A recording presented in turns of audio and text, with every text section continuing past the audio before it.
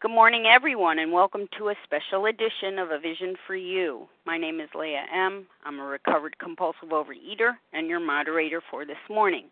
Today is Sunday, March 8th, 2020. The share ID numbers for Friday, March the 6th are the following. For the 7 a.m. Eastern Big Book Study, 14,221. That's 14221. And for the 10 a.m. Eastern Big Book Study, 14,223. That's 14223. This morning, A Vision for You presents Neutrality Within.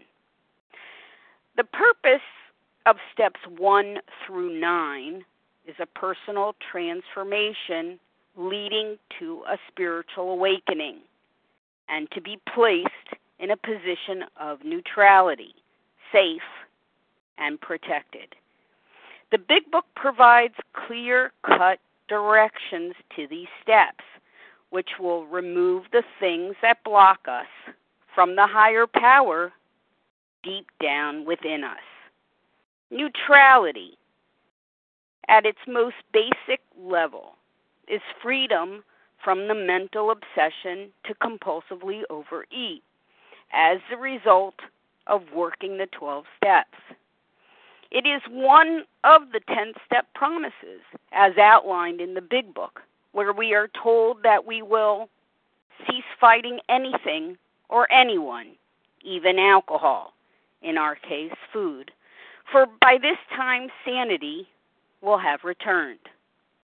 We are also promised that we will no longer find the thought of compulsive overeating tempting, and that this new ability to react sanely and normally will come to us without any thought or effort on our part. The mental obsession has been removed. However, the Big Book also gives us a very clear warning. If we do not keep in fit spiritual condition, we will relapse. Our mental obsession will return. Our neutrality within will diminish. We will become insane again. How do we keep the neutrality within and in fit spiritual condition? We retain this inner neutrality through the practice of steps 10, 11, and 12. And this is our topic today. Joining us today are two recovered compulsive overeaters who are loyal servants of Overeaters Anonymous, leading groups through the text of the Big Book and carrying the message of recovery.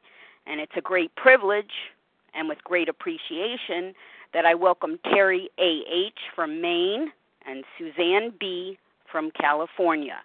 So let's get started with Terry. Welcome, Terry. Good morning, and thank you, Leah. My name is Terry A.H., and I am a recovered compulsive overeater from Maine. And Suzanne and I would definitely like to just thank Leah and for inviting us today. And it's always an honor and privilege to carry the message of the 12 steps. And as Leah just mentioned, Suzanne and I do lead step workshops together, and our aim is to deepen the experience for people having working the steps as they're laid out in the Big Book. And some of you may already recognize my voice and know some of my story already. Suzanne, you may not be as familiar with, as she will share some of her story through the first 9 steps this morning, and will take us into the topic today of inner neutrality practices 10, 11, and 12. And again, we're glad to be here with you today, and here we go. So I'm going to pass it over to Suzanne. Thank you, Terry. Hi, everybody. My name's Suzanne, and I'm a recovered compulsive overeater. And I'm going to start by telling you that I do have a sponsor and that my weight is within my BMI. So food was a battle for me, and I continued to gain weight until I was about 200 pounds. And what happened was that 45 years ago, I read an article in Ann Landers on OA, and I went to a meeting, and there were about 8 housewives there. Only one was abstinent, and she'd been abstinent for 3 months. And the bottom line was that the meeting just didn't speak to me. So then, 37 years ago, when I was desperate and clinically depressed, I remembered the 12 steps, which I'd only heard once. And what happened was I just kind of started racking my brain for what to do, because I felt like I tried everything. I did therapy, I'd taken medication, I did self-help, I did religion, I did all sorts of diets. And then I remembered the 12 steps, and I remembered that they dealt with finding God. So I knew deep inside that's what I needed, that I was missing spirituality. So by that time I moved, and I found an OA meeting. I went to it, and the woman sitting next to me said she'd sponsor me. And I had really no clue what she was talking about. I just said, okay, you want to sponsor me? Great. And she told me to buy a big book, and she told me to read it cover to cover. And I did. So that's what desperation did for me. It pushed me into just immediately saying yes. And I didn't even have a clue to even look for a new sponsor. I was just hurting too badly, and I just went along with the program and what I was told to do. So 37 years ago, the only OA literature were the pamphlets. There were no books. The OA 12 and 12 hadn't come out yet. And so working the steps initially was a mishmash. I was in a small town, and long story short, I found when I returned to reading the big book, my food would lift. And the first thing that I stopped eating was ice cream. I just lost my desire to eat it. And then what happened is, as I continued on just reading the big book, I wasn't even working the steps as laid out in the big book at that time. Other foods lifted. And that gave me a pretty structured food plan by my higher power. And so I'm going to fast forward to 2003 when the phone meeting started. And the phone meetings, there were 2 food programs not under the umbrella of OA. And on one of them, there was a big book study being advertised by a woman who was going line by line through the big book. And I loved the big book, so I got on. And they were on step 3, so I missed a lot. And I had a lot of ego, so I didn't think anything of it. I just thought, I know steps 1 and 2. You know, I'm powerless. I believe in God. And what I didn't realize, that my foundation for step 1 was as shaky as it was. And that translated for me, even though my food had lifted, into having a lot of issues with people, especially with my siblings, my family, and at work. So my story is that I found a big book process that worked for me, because there are a lot of them out there. And when I found one that worked for me, it was the game changer in my program. So the big book spends a lot of time clarifying step 1. Dr. Silkworth tells us what the medical and the physical aspects of the problem are, and he says it's like an allergy. So I eat certain things, and I have trouble stopping, and then I can't stop obsessing, and I can't stop the spiritual malady, which is elusive. And it has to be clear to me, or had to be clear to me, that nothing material could solve my problem. And that happened, and that forced me into step 2.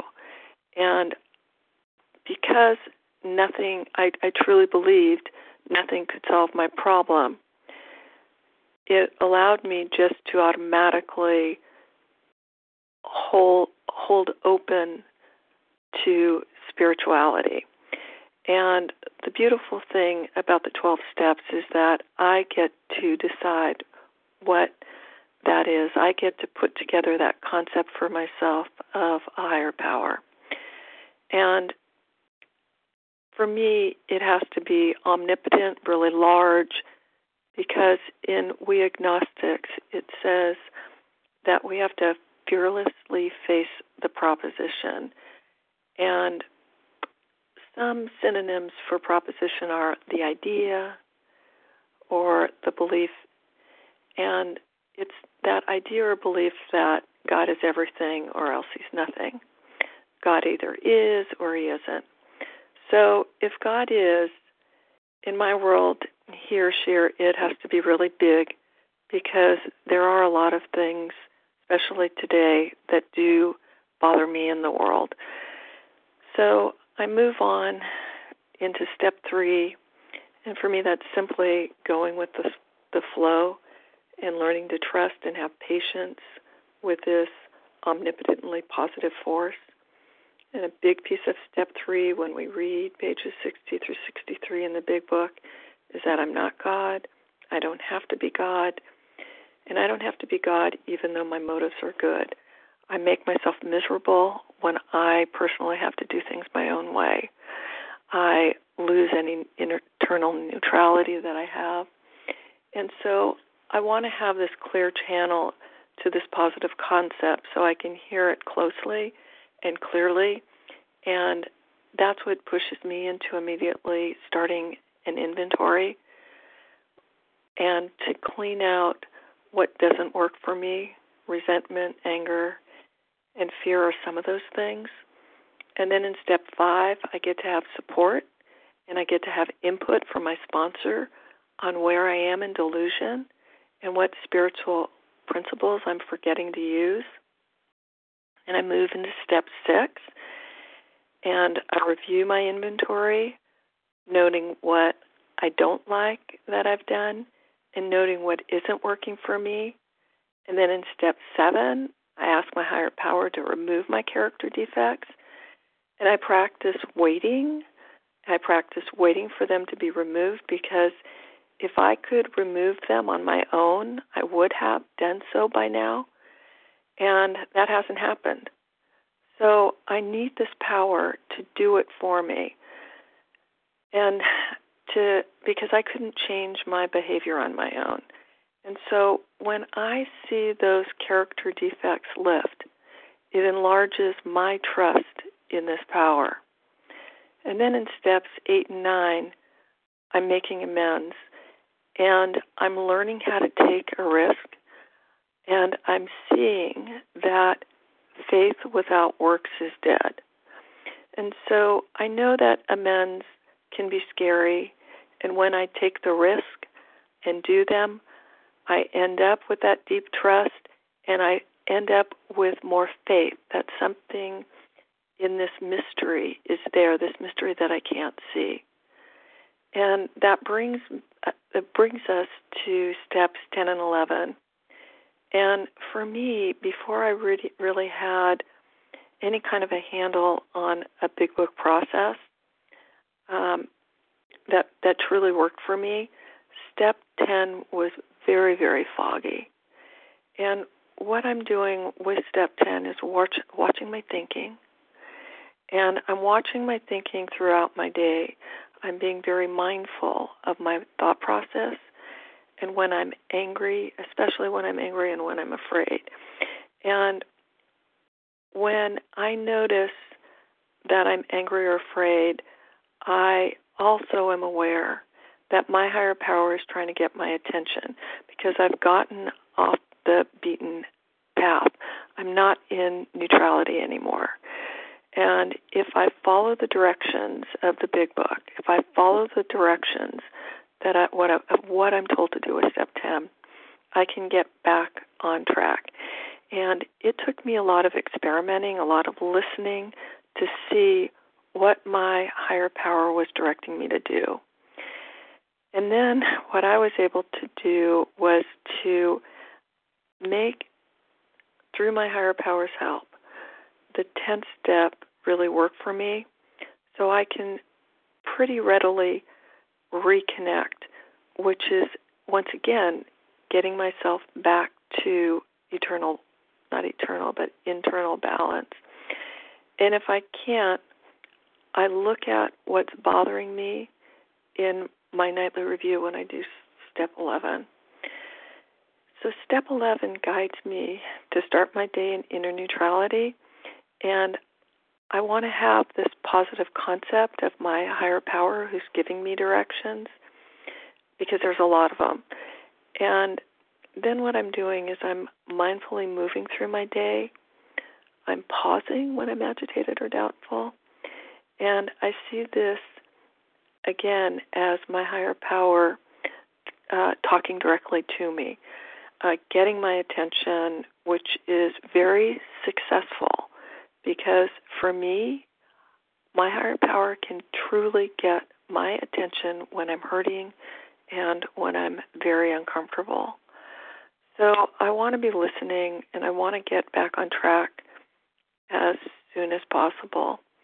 And so if I look at internal neutrality like a scale, and agitation is a 0, and that addictive bliss, that high that I get from that first bite is a 10, my higher power wants me to be perfectly balanced and wants me to be in the middle.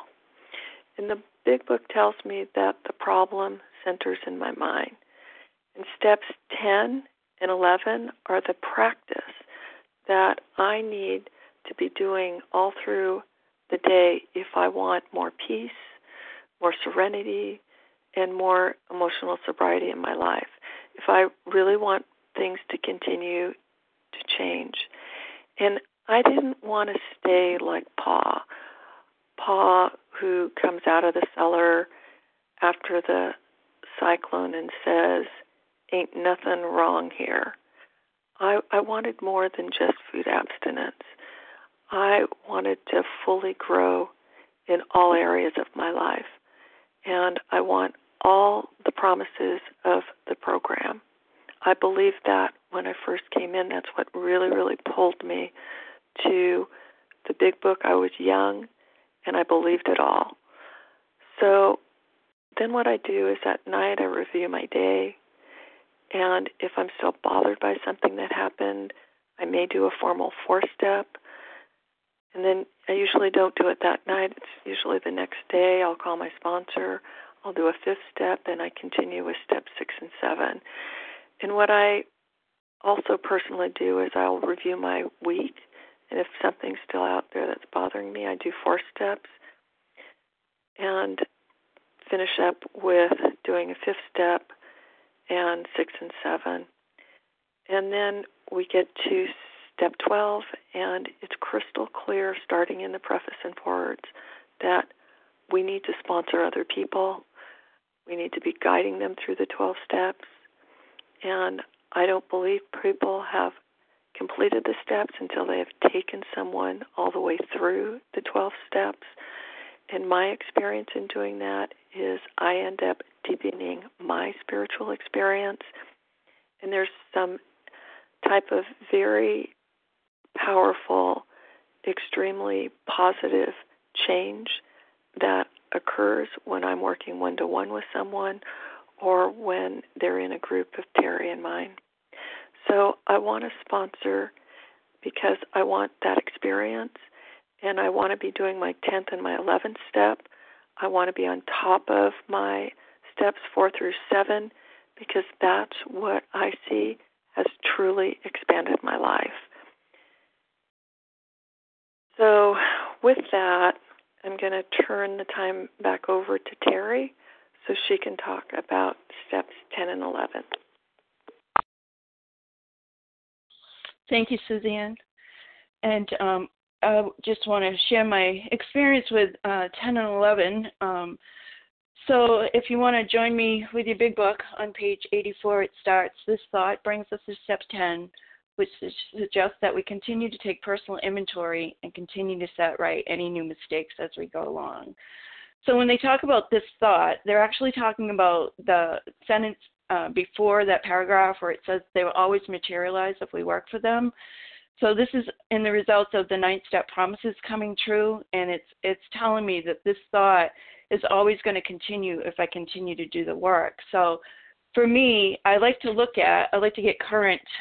For me today, I've been away from the food a little while, and recovered for a little while, and so I like to look at this from where I am today, away from the food, and just living in the steps. So I like to ask myself, so what's going on in my life today? Like what's happening in my life through step 10? And so I like to kind of look at this as step 10, like spinning my wheels in mud and not going anywhere. It's almost like the more I spin, the deeper the deeper I get in the mud, and all there is just a mess. So for me, with step 10, I like to go back and think about the first half of the first step and why I'm here today at this point in my recovery. So I like to ask myself, on my own power, can I control the amount of my alcoholic foods all by myself on my own power?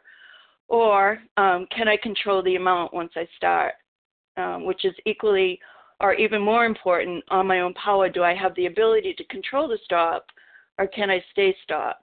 So this tells me that when I want to stop, do I actually have the ability to stay stopped? Is that my truth still today, my first step problem?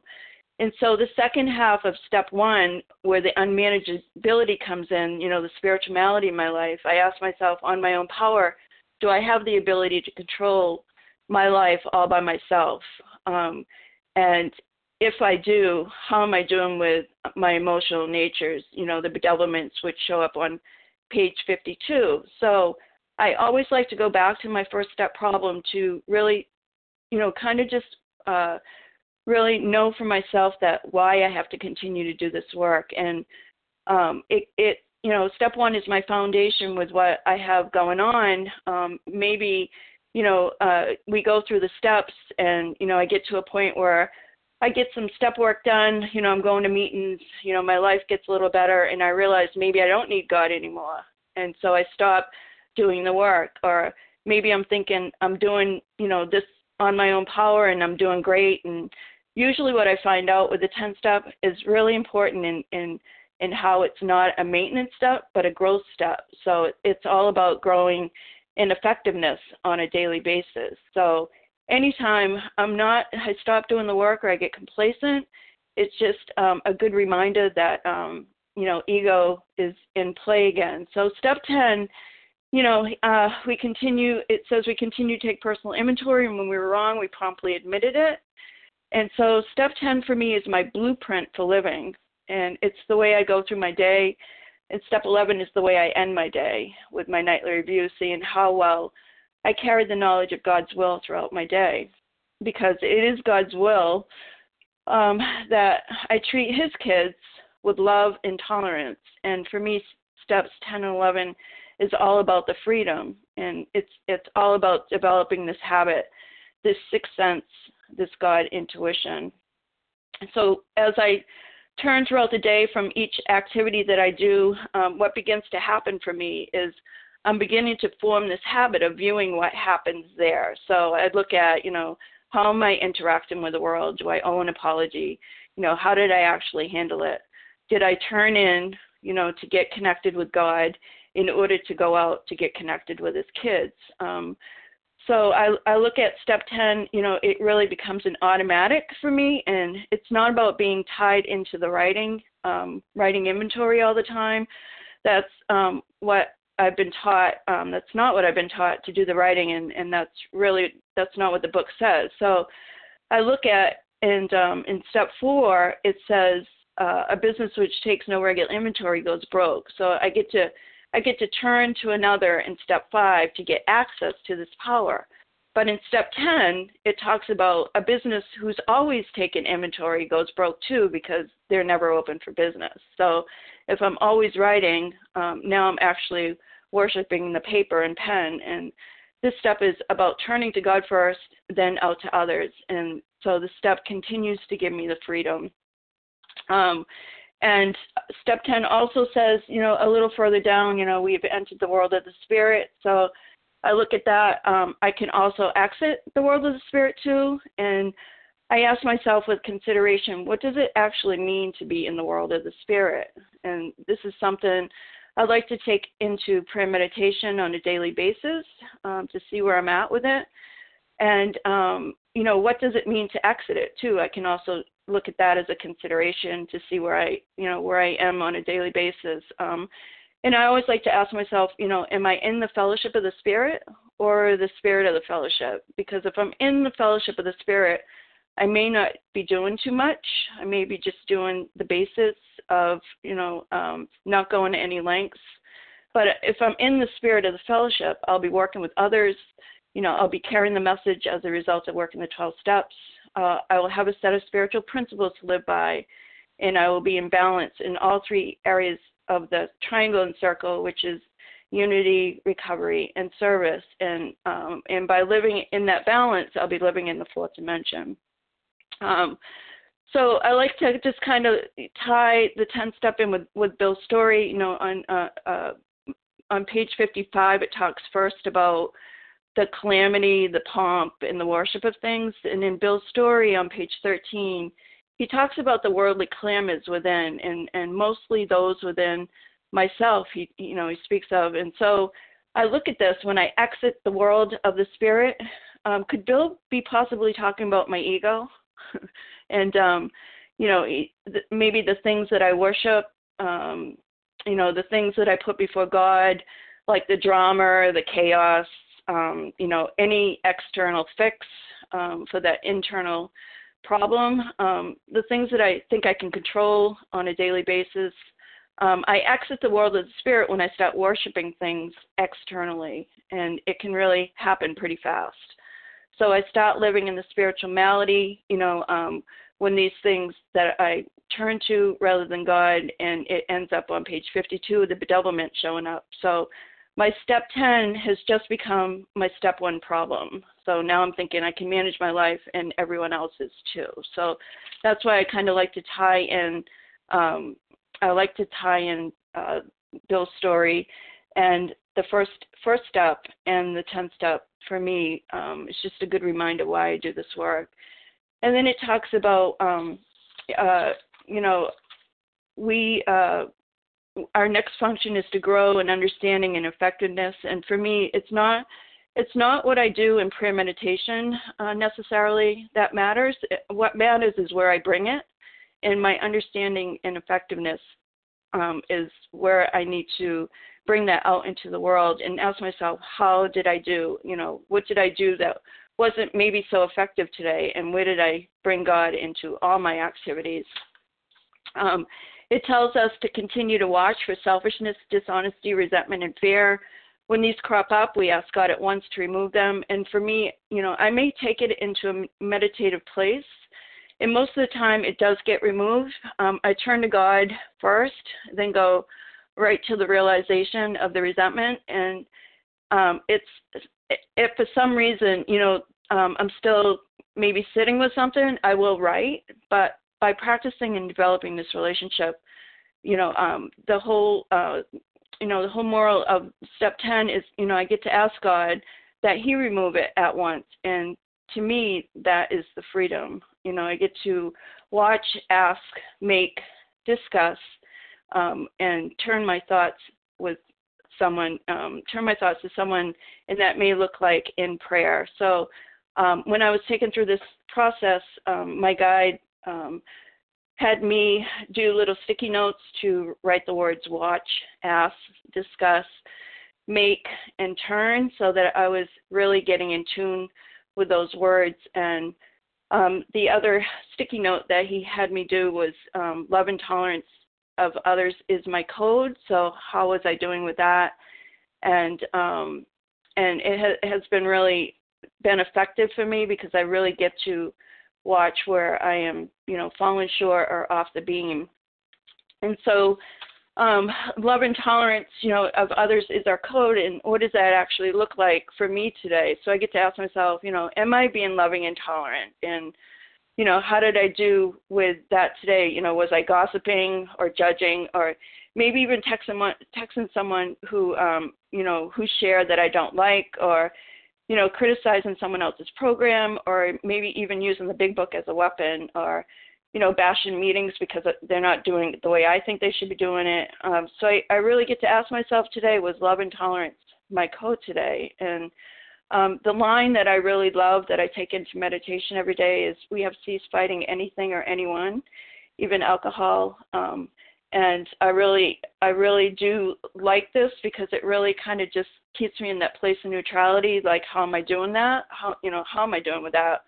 With God's help, or it will let me know where I did ignore God today if I am fighting, or I'm up against the wall or rubbing somebody else the wrong way. And it's been a great tool for me to take into meditation every day, so that I don't get into the drama and the chaos with my fellows, and that I remember what my code is love and tolerance. It also talks about, it is easy to let up on the spiritual program of action and rest on our laurels. We are headed for trouble if we do, for alcohol is a subtle foe. We're not cured of alcoholism. So I like to read it coming from, being away from the food for a while and being recovered. I like to read this and how it applies to me. So I would read it. It is easy to let up on the spiritual program of action and rest on my laurels. We're headed for trouble if we do, for ego is a subtle foe. We are not cured of egoism. What we have is a daily reprieve, contingent on our spiritual, on the maintenance of our spiritual condition. So, for me, as ego rebuilds, on a daily basis, it will tell me that I have this thing, that, my program's good. It will tell me I'm good. I don't need to do the work. It will also tell me that, it will tell me that it will let me know when I'm going to relapse. And it might not necessarily show up as overeating or a relapse. It might just show up as easy as a breakup in a relationship, or a tough friendship, or anything that I'm disconnected from God with, and now I'm trying to handle it myself.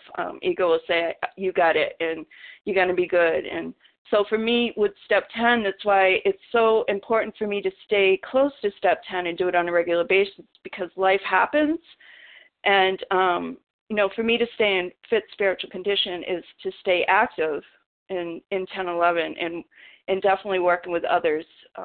And that helps me to continue to really grow with reworking the steps on a yearly basis. And by doing all these things, I have enough God consciousness on a daily basis, because by doing steps 10 and 11 and living in those 3 steps, 10, 11, and 12, I do know today when I'm not spiritually fit, and I do know when I'm in trouble, because my truth is, I do today know that when those things are showing up, because it's really not me that knows, it's God that knows through me. And it's that God consciousness, that sixth sense that lets me know, like, when it doesn't feel right.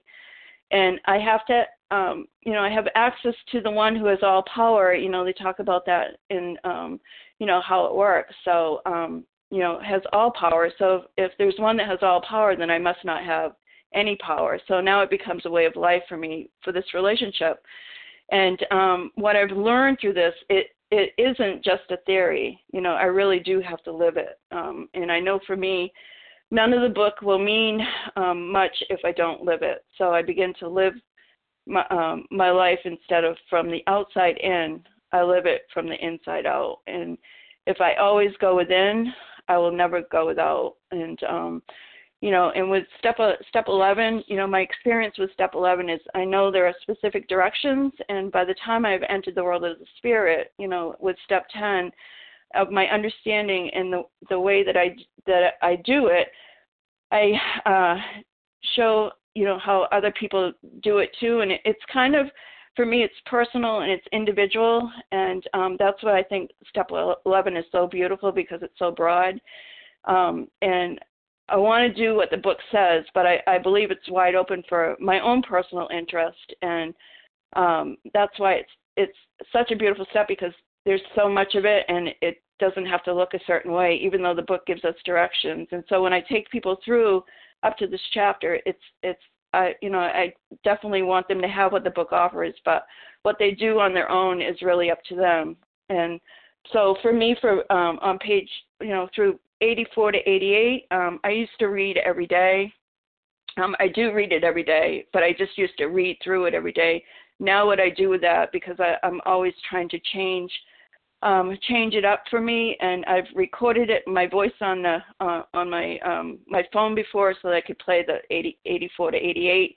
I've read it, but now what I do today is I turn 84 to 88 into a prayer. So I go through all the reading, but I turn it into a personal prayer, and it's been a beautiful experience, because it changes every day, because I'm talking to God, and it becomes more intimate. And that I do write to God every day. I don't, ask people, or I don't tell people that they have to do that I work with, but I do give, what I do, just to help them maybe think about maybe broadening their step 11. And it's been really a great practice for me. And as I continue with 11, my practice, has developed, and it's always changing. And the 11th step, where I fall short in carrying the vision of God's will in the areas of my life, I get to write about that in an intuitive way with God in the morning, and it helps me to get plugged in and in the right frame of mind, because I don't always wake up, in the right frame of mind and ready to go. So this practice has really helped me, and it kind of just really sets me up for the day. And I look at my plans for the day.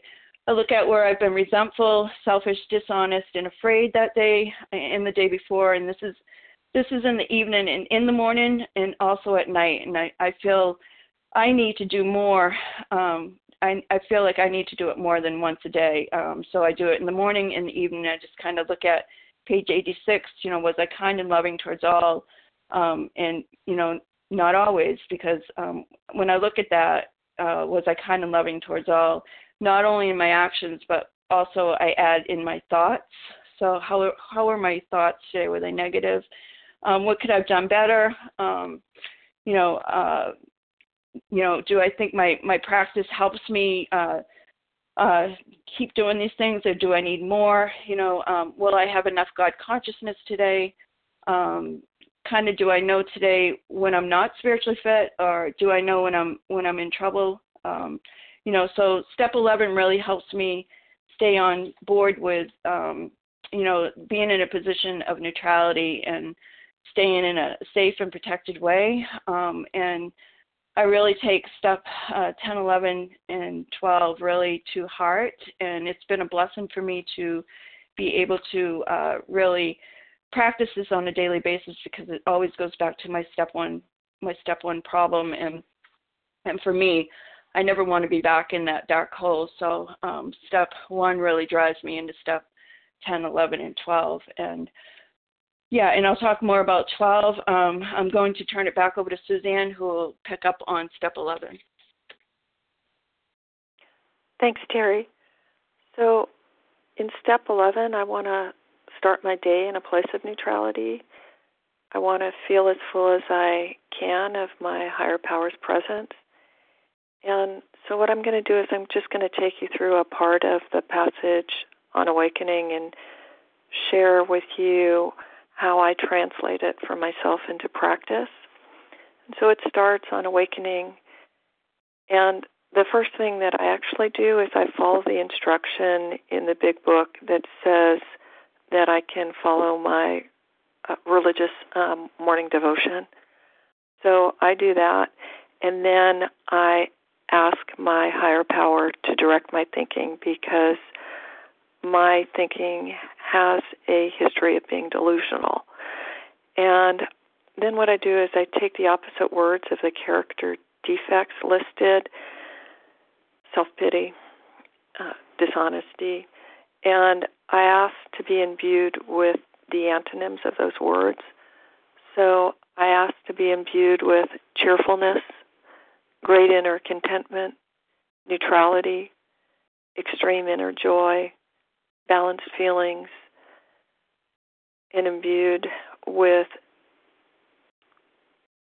genuine sincerity, diplomatic frankness, being pro-social, having positive feelings of good fortune, and being big and warm-hearted. And then I look at my calendar and I review the 24 hours ahead, and I consider my plans for the day. And I trust myself because I have my higher power helping me. I know that today. And I can follow what I think is intuition. And if I make a mistake, I just do a 10th step and I learn from that. So I ask myself what is in front of me today that I need to plan for. What events may work me up? Where do I need to be more mindful with my food? And what I mean by that is, do I have anything going on? Is my day packed? So do I need to bring my food with me? Or do I need to look at a menu on a restaurant? And so you can see a little bit of what I'm doing with On Awakening. And I also kind of want to share my nightly review because I had difficulty with the wording in the big book. So I changed it to, when I retire at night, I constructively review my day. Was I cheerful? Connecting with my higher power, relaxing, taking it easy, changing gears when I'm tired, catching my thoughts. Was I diplomatic? Did I have clarity when talking with others? Did I notice more neutrality inside of me? Did I see others as children of God? Was I tolerant? Is there something that I need to turn over to my higher power because I have inner turmoil? Do I need to have a conversation with someone, clarify something, ask about something, discuss, remember to do something? Am I trusting my higher power and getting things done? Stopping, staying within time parameters, going to bed on time.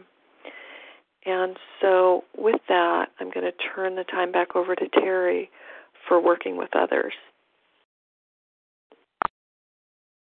Thanks, Suzanne. So step 12, I just kind of like to read the 12-step promises for step 12 before I just talk a little bit about 12 and how it's been an instrument for my recovery. So on page 89, it talks about practical experience shows that nothing will much ensure immunity from drinking as intensive work with alcoholics or compulsive overeaters. It works when other activities fail. On page 89, it talks about life will take on new meaning, to watch people recover, to see them help others, to watch loneliness vanish, to see a fellowship group about you, to have a host of friends. This is the experience you must not miss. We know you will not want to miss it. Frequent contacts with newcomers and with each other is the bright spot of our lives. Page 100 talks about the both you and new man must walk day by day in the path of spiritual progress. If you persist, remarkable things will happen. It says, when we look back, we realize the things which came to us when we put ourselves in God's hands are better than anything we could have planned. Follow the dictates of a higher power, and you will presently live in the new and wonderful world, no matter what your present circumstances. Assuming we are spiritually fit, we can do all sorts of things alcoholics are not supposed to do. Your job now is to be at the place where you can be of maximum helpfulness to others. So never hesitate to go anywhere if you can be helpful. You should not hesitate to visit the most sordid spot on earth on such an errand. Keep on the firing line of life with these motives, and God will keep you unharmed. And then page 102 talks about the power of God goes deep. And then 103, we have stopped fighting anyone or anything, even alcohol. So for me, for step 12, this is really it's the whole whole gist of the program, really, I work the steps, and I have a spiritual awakening, and as the result of the steps, I get to pass that on to help somebody that's also in that dark, deep hole. And so when I'm working with others, like I mentioned in the beginning, Suzanne and I do a lot of workshops with helping others, and it's been a great gift for that, because we get the opportunity to have people come together and build a community and get to know one another and actually do step work together. And when I'm working with individuals, what it looks like, if someone comes to me and they ask me for sponsorship, I usually give them 6 questions to take into consideration, and I ask them to sit with those 6 questions for 3 days. And on the 3rd day, and I'm also sitting with them in those 3 days to make sure, because I do, my full-time job is working with others, so I do so much, sometimes I don't know what I do, so it allows me to sit in those 3 days too, to make sure that I can give the time. And so on the 3rd day, which is goes in sync with the 3rd step, because in these 3 days, what that practice is about, we're turning everything over to God. And on the 3rd day, I ask them to email those questions back to me, and it has been a great gift, because it really gets that person to think about, the answers in those questions. And the great gift for me is that when, if we decide to work together and continue the journey, and if that protege decides to, balk or, get complacent, I always send them back those 6 questions. So it's been such a gift, because they answered them in the beginning. And then once we come back together on that 3rd day, I read them my sponsee ideal, and if it's a go, I give them, what is needed for material, and I could just kind of lay it out for them what it's going to look like. I usually, if I'm working one-on-one, I usually tell them it's going to be no longer than a 6-month process to beginning and end. I always start with 5-minute meditation with the protege, just so that we can invite God into that time together. And we start out with usually the set-aside prayer. And it's been such a gift for working with others. I can't even, I say it's my full-time job. People say, how do you do it? I've been retired for a long time, and it's my full-time job. And I just tell people, no, I don't get paid with a paycheck, but you can't put a price on the gift of watching someone else to recover and to help others. And before I turn it back over to Suzanne, I just want to kind of leave you guys with this visual for step 12. So I'm a visual. I always kind of remember things as, when I kind of think of visual, it just helps me to remember more quickly. And so if you can picture us all on a donkey, right, and we're riding this road of freedom. So we're all on these donkeys, and donkeys are pretty. They have excellent memory. They're intelligent. They're gentle and calm, but they also can be very stubborn. And I kind of look at this as me. So picture yourself on this donkey. We're all riding on this road of freedom, and maybe some donkeys are big buck donkeys. Some donkeys are OA literature donkeys. Some donkeys lay down, some donkeys keep going, some donkeys are on fire, some donkeys are rebellion, some donkeys are disciplined, some donkeys are undisciplined, some donkeys are believers, some donkeys aren't. But the moral of the story is, who am I to say my donkey is better than your donkey, and who am I to say your donkey won't work? Because the whole goal for the 12 steps is that every donkey is to work their own program and have their relationship with their God of their understanding or their higher power. And my goal today is to stay on my own donkey and meet other donkeys where they're at. So I just love that visual, because, it doesn't matter where we are. We're all trying to travel that road of happy destiny. And I love what God is doing for me today. And every day I get to just stay on my donkey and ride in the wind with you all. So with that, I'm going to turn it back over to Suzanne, who will speak on step 12. Thank you, Terry. I just wanted to add the benefits that I see in doing a workshop and working one-on-one. One of the things I like about doing workshops is that we can reach more people.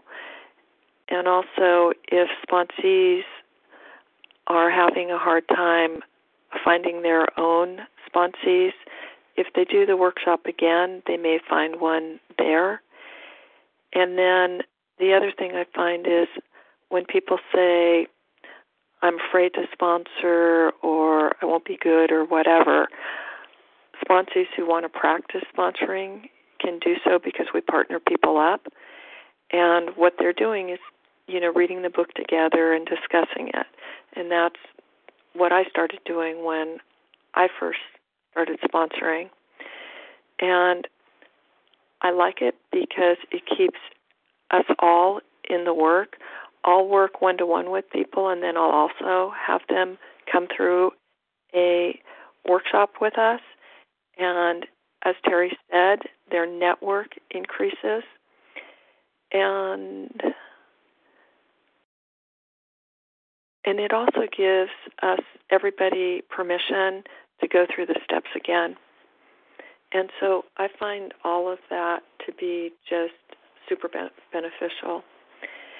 And I'm going to kind of move out of step 12 now, and I'm going to do a little guided visualization with you. This is something that we do in our workshops, and we thought we would share it with you. So if you like, I invite you to close your eyes and to make yourself comfortable.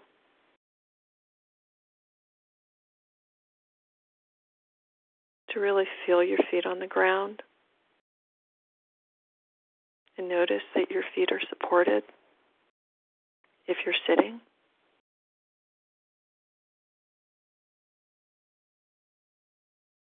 And you can take a breath and just notice your breathing.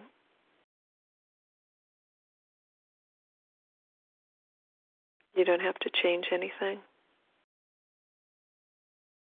I'm just watching.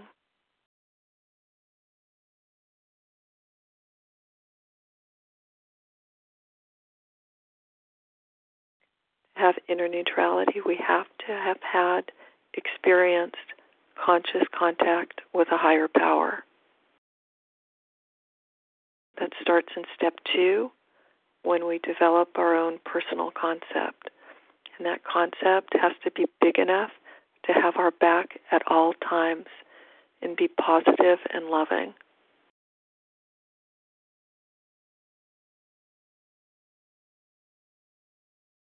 Steps 10 and 11 help us stay aligned with our higher power. They give us the directions to practice when we're off base.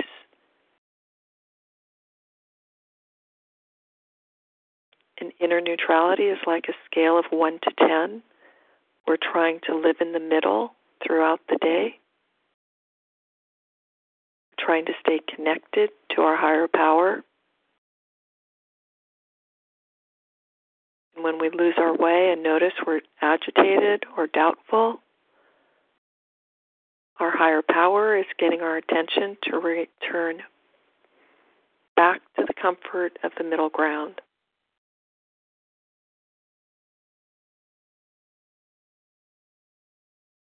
And then we can also ask, what's a spiritual awakening?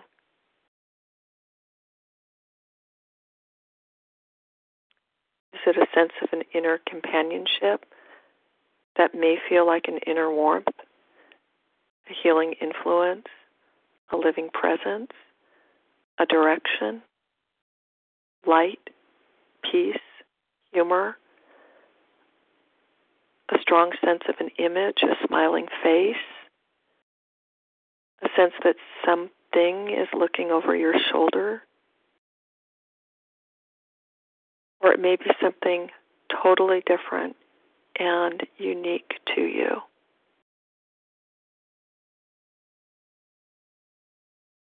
The bottom line is that we have an inner assurance that we're not alone.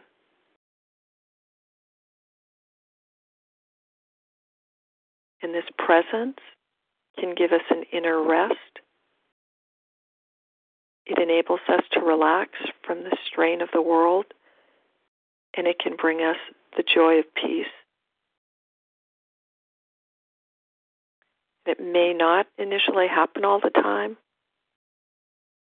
The experience may be one of the educational variety, and it will grow stronger as you continue to practice pausing, turning within, and listening. And you can just sit with that for a moment.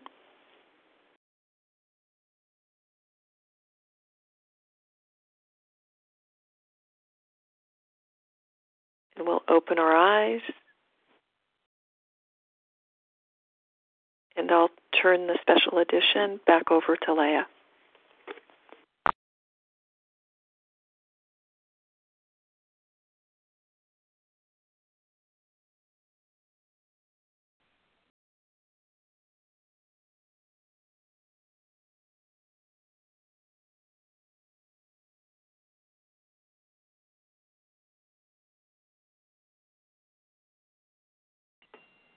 Thank you so much, Suzanne and Terry, for your instructive and thorough presentation this morning.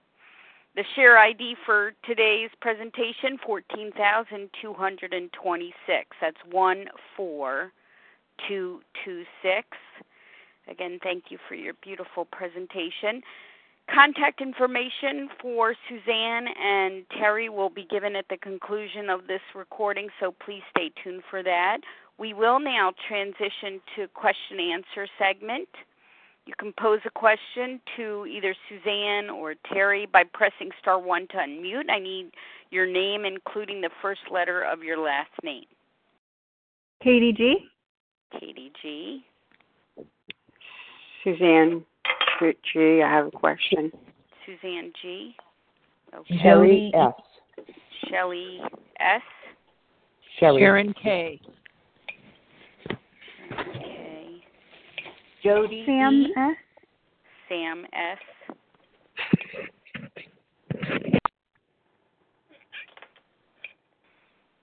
Anyone else? Thus far, I have Katie G, Suzanne G, Sherry S, I believe, Sharon K, Sam S, Jody E. Anyone else in this group? Okay. Everybody please mute. Sharon C. Yes, Sharon C, thank you. And we'll hear from Katie G. Good morning, Leah. Thank you, Terry and Suzanne. What a beautiful presentation. Sincerely appreciate your time and energy. One of the things that was referenced is people going through a workshop again, and there's a lot of dialogue about that on this meeting, and I was hoping you could talk about people going through a workshop again, like starting on step 1. Terry, you talked a little bit about that. Was just hoping you could talk about that, like what your experience is around that, going through the work again yourself, not just carrying it to others. Thank you. Yeah, thanks, Katie, for the question. Great to hear your voice. Yes, my experience with that is people do rework the steps on a yearly basis, and it's my experience with that. It's been, and I'll just speak from my own perspective, that why it's so important to continue to go through the work is because ego shows up, and it will tell me that I'm doing good and that this is as good as it gets. And for me, it's really about continuing this relationship with the God of my understanding, but also looking at the stuff where I might need God a little bit more in that area. So it all comes back to when I do workshops or take people through, it's usually people are looking for a deeper experience because they found, maybe 1, they got complacent, or 2, that it's just, they're just at flatline. And so with reworking the steps, it brings them to a first step truth again, whatever they're dealing with. But it also continues to really look at areas in your life where you might not be bringing God in. So that's why I continue to do the work, because there's always areas that, I'm agnostic in. And if I'm not looking at that, then it could get me in trouble. So that's I don't know if Suzanne wants to add anything to that. Thanks, Katie, for the question. Thank you, Katie. Suzanne G., your turn. Hi there. Good morning, everyone. I'm Suzanne G., and I have been in program for over 3 decades and have done very well. But I have a question for Terry. I did like the analogy of the donkey. And I do have a problem with sponsoring. I've never done really well with it. And one of the things I really struggle with is most of the people that I sponsor, just continue to go back to the disease, and then I get frustrated. So I was wondering if there was any help with that or suggestion. Terry. Hi, Suzanne. Thanks for the question. And my experience, and I only share my experience. I really don't really have an opinion to share, but with my experience with people that go back to the food, or again, for me, it's always a step 1 issue, because they never had a good foundation on step 1. So the way that I take people through, we spend quite a bit of time on the 3 sections, on the physical, the mental, and the spiritual malady, so that by the time you're out of step 1, you're actually running to step 2. And that has been my experience. It's always a step 1 issue, because usually people did not really they might have got the physical and they might have got the mental, but they didn't get the spiritual malady, which is, we often think that's outside of ourselves, and it's really what they're talking about. It's what's going on inside of me. And if I don't take care of that by working the steps, then the mental obsession will turn back up, and my best thinking will be telling me that it's okay to pick up. And so I spend quite a bit of time in step 1 with people, and that would be my answer. Thank you for the question. Thank you, Suzanne G. Is there a Sherry that had a question? Hi, Terry. This is Sherry. Thank you so much for your presentation today. It was just awesome. I love hearing when you talk about working with others, because I've heard that from you for so long. My question is step 10. I do a thorough spot inventory, step 10. I find it very difficult to pass that practice on to sponsees. I want to hear how you do your step 10. I do spot inventory. Like, I don't do it at the end of the day. I don't do it when time is quiet. I don't do it. Spot inventory means spot to me, so that's the way my sponsor does it.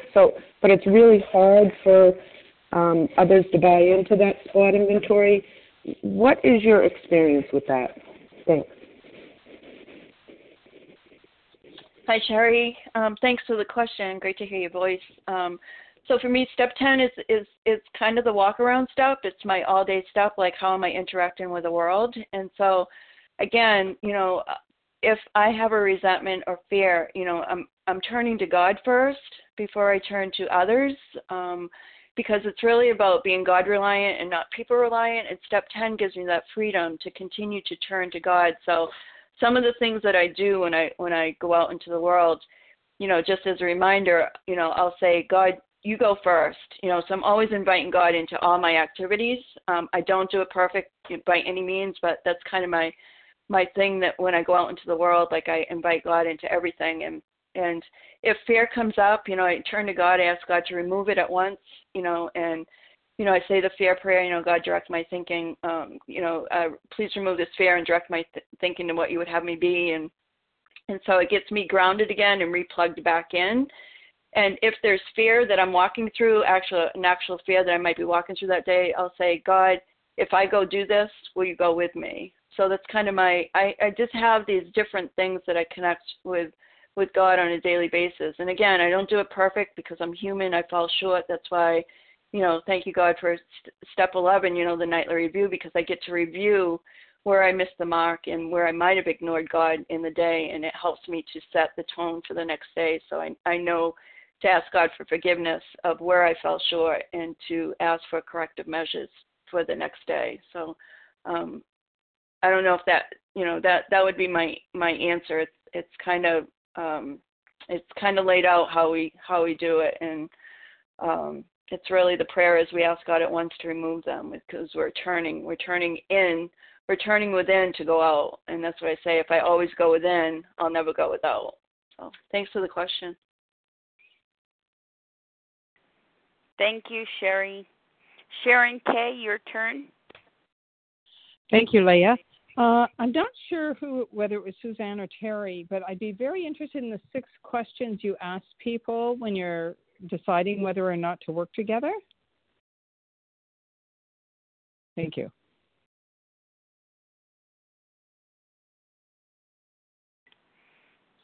I believe that was Terry. Yeah, was that Karen or Sharon? I'm sorry, I didn't get the Sharon. The question, Sharon. Yes. Oh, thank you, Sharon, for the question. And yeah, so the 6 questions that I just asked, I asked the protege or the person that's interested in sponsor, the 6 questions, and the first one is, why do I want to do this work? Why now? The third question is, am I willing to go to any lengths, and what does that mean? The fourth question is, where am I being dishonest with myself and others?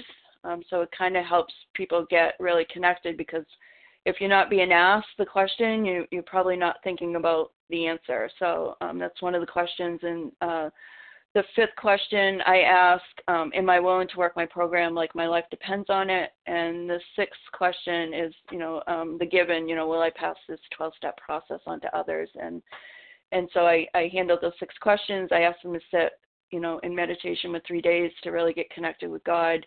And when I sponsor others, it's really about, I really try to get them reconnected to a power greater than themselves. And so, I actually try to get them connected to, I don't want to be the problem solver, but I do want to help them get to the problem solver. So this kind of starts them off in a way to get connected and come up with their own, what God gives them in this time of meditation. And it's been really effective, really, really effective. So thanks for the question. Thank you. Thank you. Thanks, Sharon K. Sam S., *1 to unmute. Thank you so much, everybody, for your service. My question this morning is for either chair is, what would you say or suggest when there seems to be a problem, and every time that you do an inventory and do work and get some, release and serenity and, comfort from your higher power, and then the problem just keeps kind of spiraling further and further. My problems, kind of like with work, it just keeps building every time I feel some release. So just wondering if you have any suggestions. Thank you. Hey, Suzanne, I'm going to turn that over to you. I've done enough talking. Oh, you want me to answer it? Okay. So what I've done when I've been in that situation is there are a couple of things. One is that what I'm doing in the 10th step is I'm watching my thought process. And so what I do is I'm really looking and trying to enlarge my noticing when my thoughts start being negative. And so that's why I really want to be taking some time in the morning, especially before I'm going to a situation that's going to potentially be difficult for me. And so in my step 11, I'm praying on it before I even get there. I'm usually praying along as I go. I'm still kind of trying to watch my thoughts, and then what I'm doing is I am asking myself, so I'm doing my 10th step, and then if I come home that evening and I'm bothered by it, and it is something that's gone on and on, I do continue to inventory it. I will talk with my sponsor, and I'm when I have a problem that is not going away, and it's something that I'm sponsoring, that I'm looking at more than once.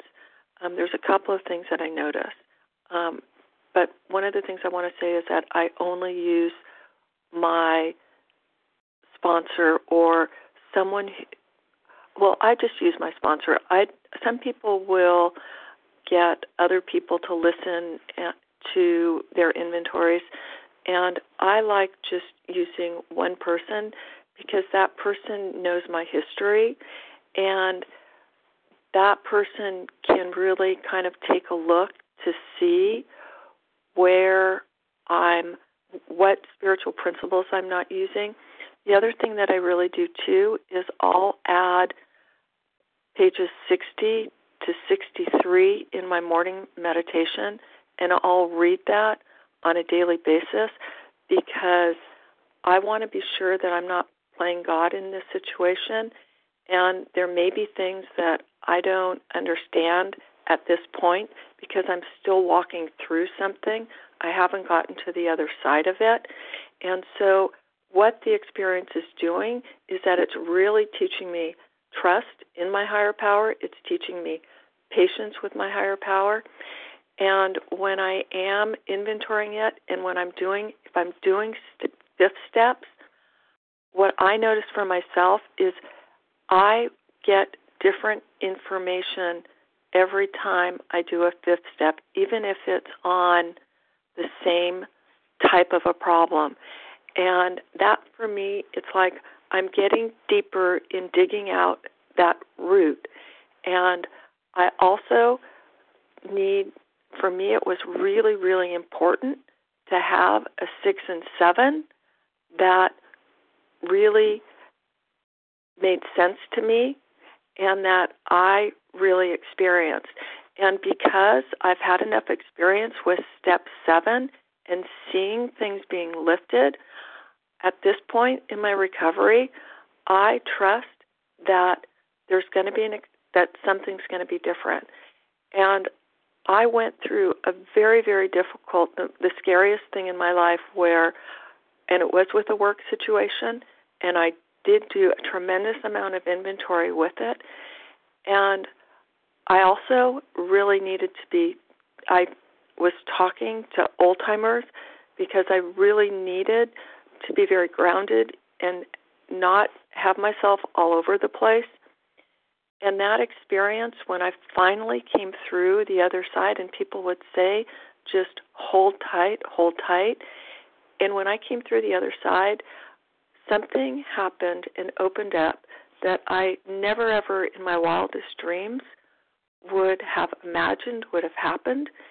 And it made me believe even deeper in my higher power totally being there for me. So that's what I do when I have something that's very difficult and when I'm walking through something that's really hard for me. So I hope that's helpful for you. Thank you. Thank you, Sam S., for the question. Jody E., your turn. Thank you, Leah, and thank you, Terry and Suzanne, for your presentation. My question is about how you got started giving workshops. Where did you give them in your home intergroups? And what would you suggest for anyone interested in starting to do workshops?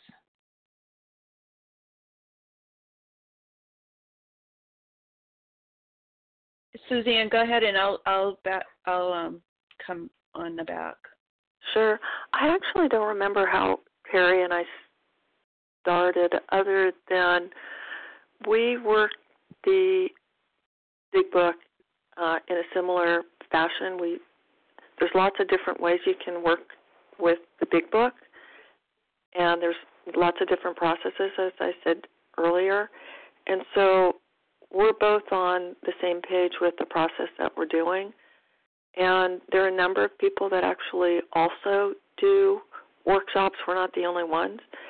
So I think that's probably how we started. And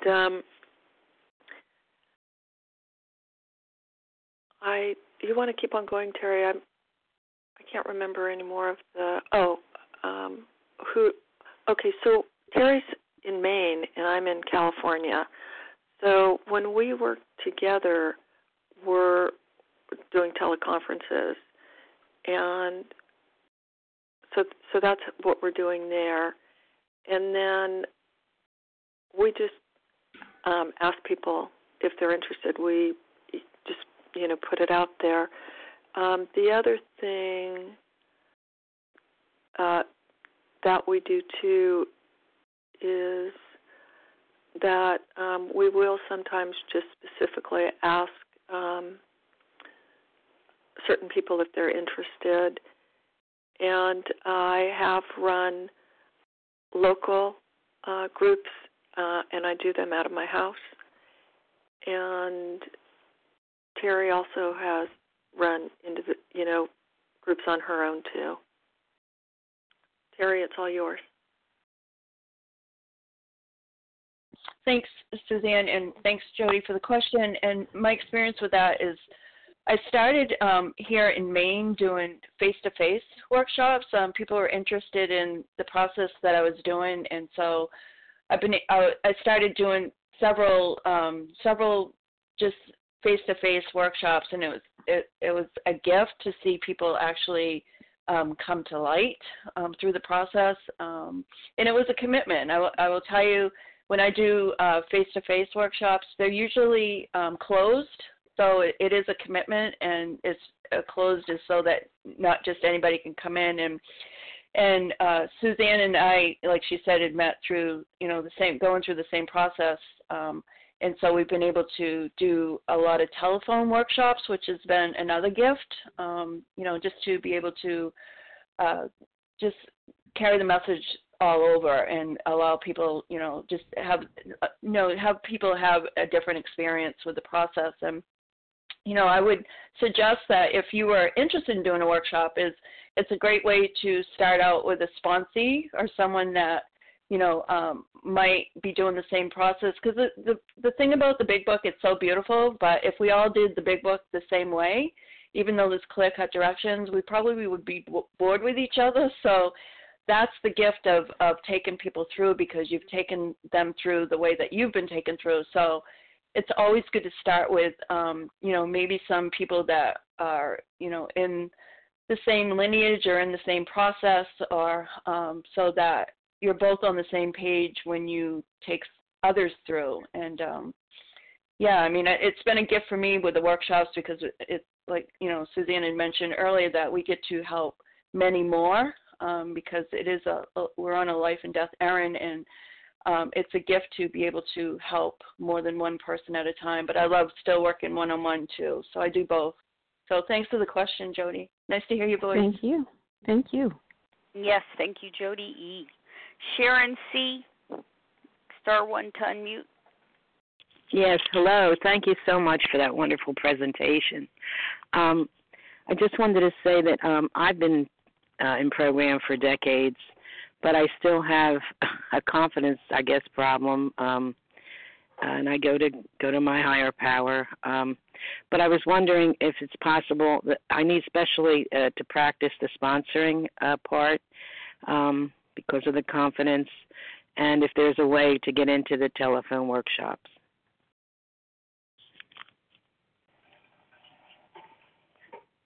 Whoever would like to answer. Can you hear me? Yeah, we can hear you. Oh, okay. Sorry about that. No, it's okay. Go ahead. we just need to unmute too. Oh, sorry. No, it's okay. It's all good. So what you can do is you can either contact Terry or myself at the. We'll give our contact information out, and we can, kind of go from there. Terry? Yeah, I would just say the same thing. Take our contact. We're always doing workshops. We're actually just started one. This will be our second week. So there's a couple ways that we do it when we take people through. If you've never been through the steps, it's a little bit, maybe a 6-month process where people have already been through the steps and want a new experience. We do a 3 to 4 month workshop. So because there's not a lot of explaining, about the work when you're redoing the work. So that's how we get able to shorten it up. But I would, just take our information and we can, keep you posted. And Suzanne and I do a lot with the chaos and control, because it's really, after you put the food down, it's about the emotional sobriety. So we've been able to be of service in that area also. So thanks for the question, Sharon. Thank you, Sharon C. Okay, we can take a few more. Who else has a question on their minds? Maura Z. Maura Z. Chris S. Chris S.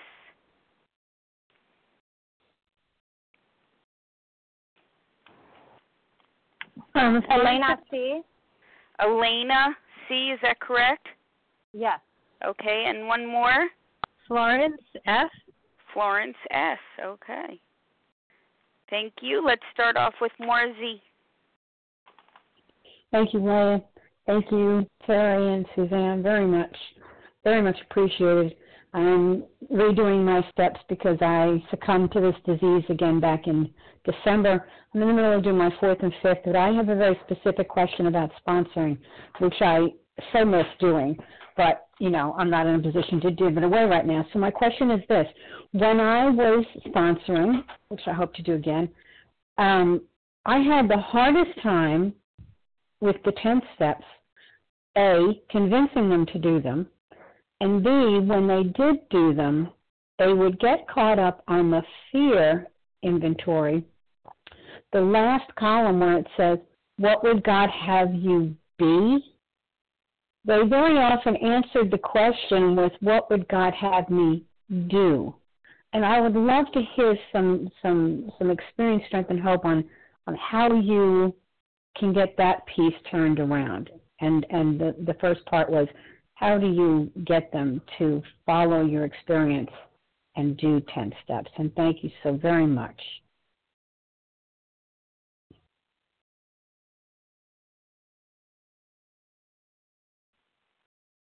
So it's Suzanne. I just kind of want to let you know that I did drop off. So if you call my name and you don't hear me, that's what's happened, and I'll get back on as soon as I can. But so there's a couple of things. One is that I,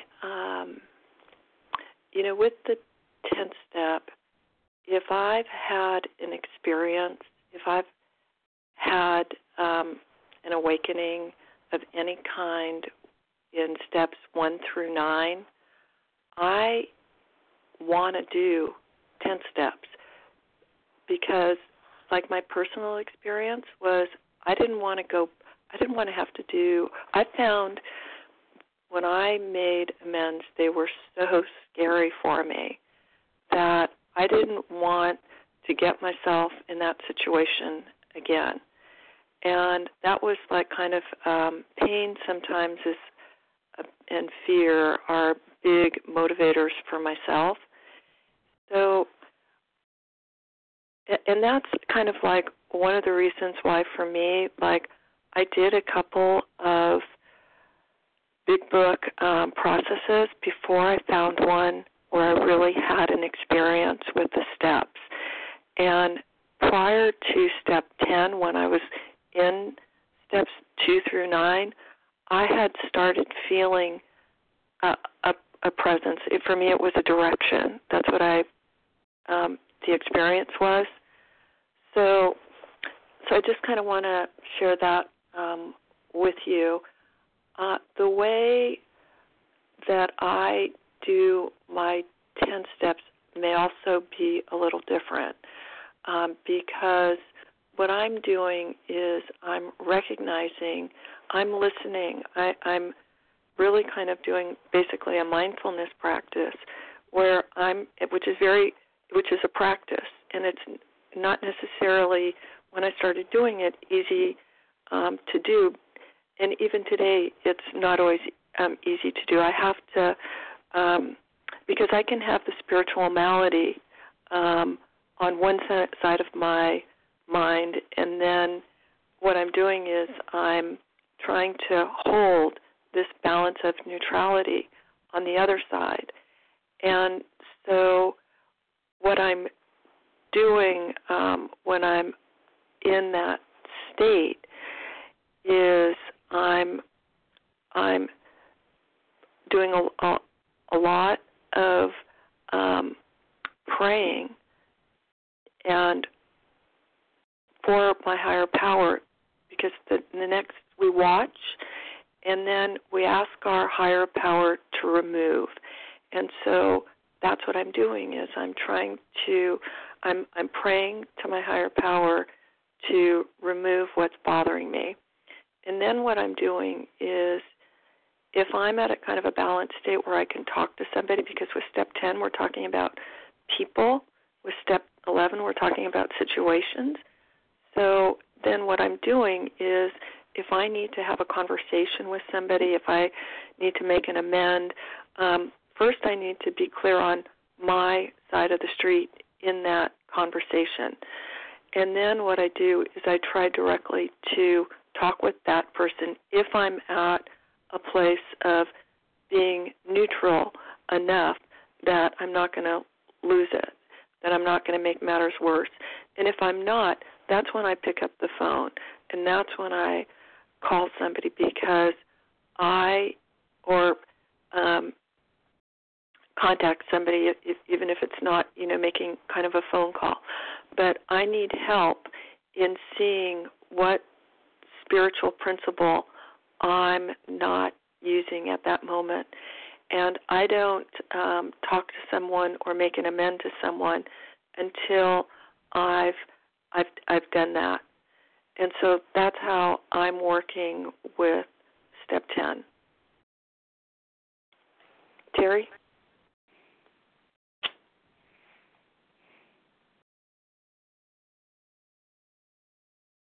Yeah, you did. I'm going to pass on that. You did. You covered it. Thank you, Maura Z, for the question. Chris S., your turn.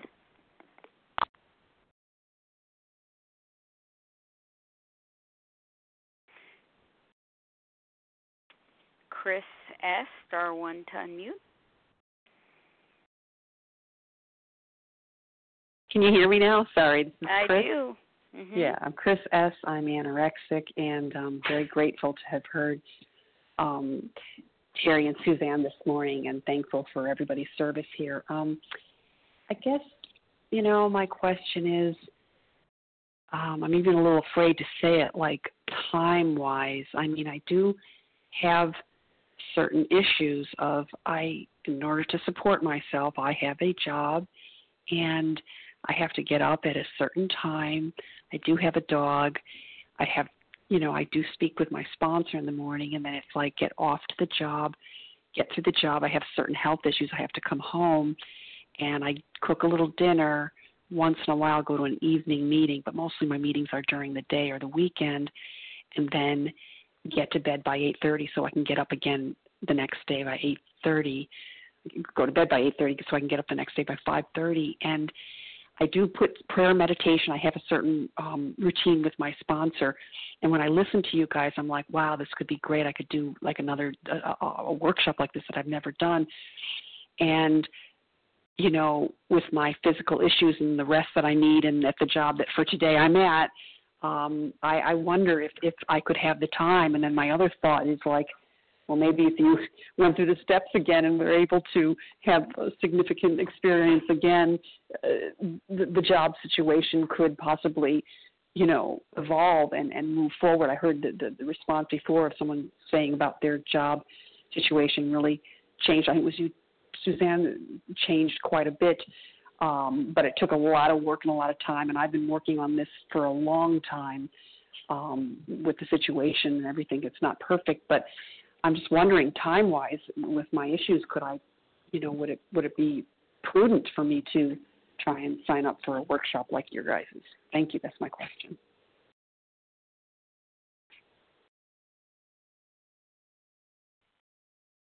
Terry, do you want to? Yeah, I'll chime in. Thank you, Chris, for the question, and I think that's the biggest question, for most of us, because it's I'll just share my experience with that.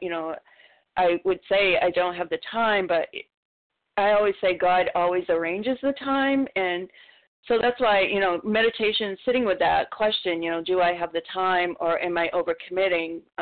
Because the other piece of that, the emotional sobriety piece that we work on is like, am I creating more chaos for myself and, more unmanageability to set myself up? But for me, with working with others, I always say God always arranges the time, and the workshops, if you can commit to an hour a week, with the workshop, and then outside, of the workshop to meet with your step partner, and that's probably another hour. So 2 hours a week is not really much time when you think about it saving your life. So that's kind of how I look at it. Like, is it time for me to make some time for myself to rework the steps or to take others through? And that's all I have. Thank you for the question. Thank you, Chris S. Our next question comes from Elena C. Can you hear me? I do. Mm-hmm. Good morning. Thank you, the two of you, for your wonderful presentation and for the questions. I have a question in terms of when you are doing step 10 and 11, and I know you check yourself out of this character defects, and, what do you use? How do you do it in a way that you're not hard on yourself? And how do you honor yourself and the nature of our humanness? We are humans, and we're going to make mistakes. And, of course, I get it. You've got to keep on working on it. But, it's how do you honor yourself in the 10, 11, and 12? Thank you for the question. Terry or Suzanne? Sure, I'll start off. Suzanne, I'll let you take that one. Thank you. Yeah, you're welcome. So a mistake for me, the way that I look at a mistake, quote unquote, is that it shows me how to get free. Because usually what's happening in my mind is I'm going around in circles, and I'm going around in circles with anger or with anxiety or frustration, and I can't on my own power get myself out of that. So I welcome doing these steps. So like with what you said, it's like I don't want to. If I'm kind of self-bashing myself, like I don't want that. That's it doesn't feel good. I'm not in neutral at all, and so that's what pushes me to do my 10th step, and it also pushes me to do when I've done a 4th step to do a 5th step, and it didn't come the first time around. I was very nervous when I was new, with doing 5th steps, but I've done so many of them that when something bothers me today, I immediately write, and if it's something that is not going away, I immediately write up a 4th step, and I'm on that phone making an appointment with my sponsor, because I know the way that we do 5th steps is I'm going to get some feedback, and I that feedback is what really helps me be free because I can't always exactly see the depth of what my character defect is. And because I have an effective way, that character, because I've seen my higher power take away my character defects, I see it more as I'm getting free, and at some point, my higher power is going to take it away. So I don't worry about that. I'm just grateful that I've done it. And the other thing too is when I'm looking at my day, I'm also looking. I'll say the third step prayer in the morning, and the third and the seventh step, and I'll do that sometimes at night too. And so I'm trusting that I'm going with the flow of the day. That for me is what the third step prayer is about. And then I'm trusting that my higher power is going to do something, possibly with the seventh step. And so I'll go through my day, and if I see something switch with that seventh step at all during the day, it may not all be removed, but if I see any kind of movement with that, I send tons of gratitude to my higher power. And then in the evening, if I don't, it's the same thing. Like I'll review my day, and if there's not any movement on that, I'll pray and I'll ask my higher power to help me tomorrow. I'll say the seventh step prayer again, and then the next morning too. So that's what I do, and that's how I look at doing 10 steps. Now, I can totally relate to the question prior to me finding a step process that really worked for me, because that's what frustrated me too with the 10th step, is that I kept on trying to do stuff and it just didn't seem to work. And so for me, it was really going back and finding a process where I really had an experience through each of the steps. Thank you for the question. Yes, thank you, Elena C., for your question this morning. Our final question for today comes from Florence S.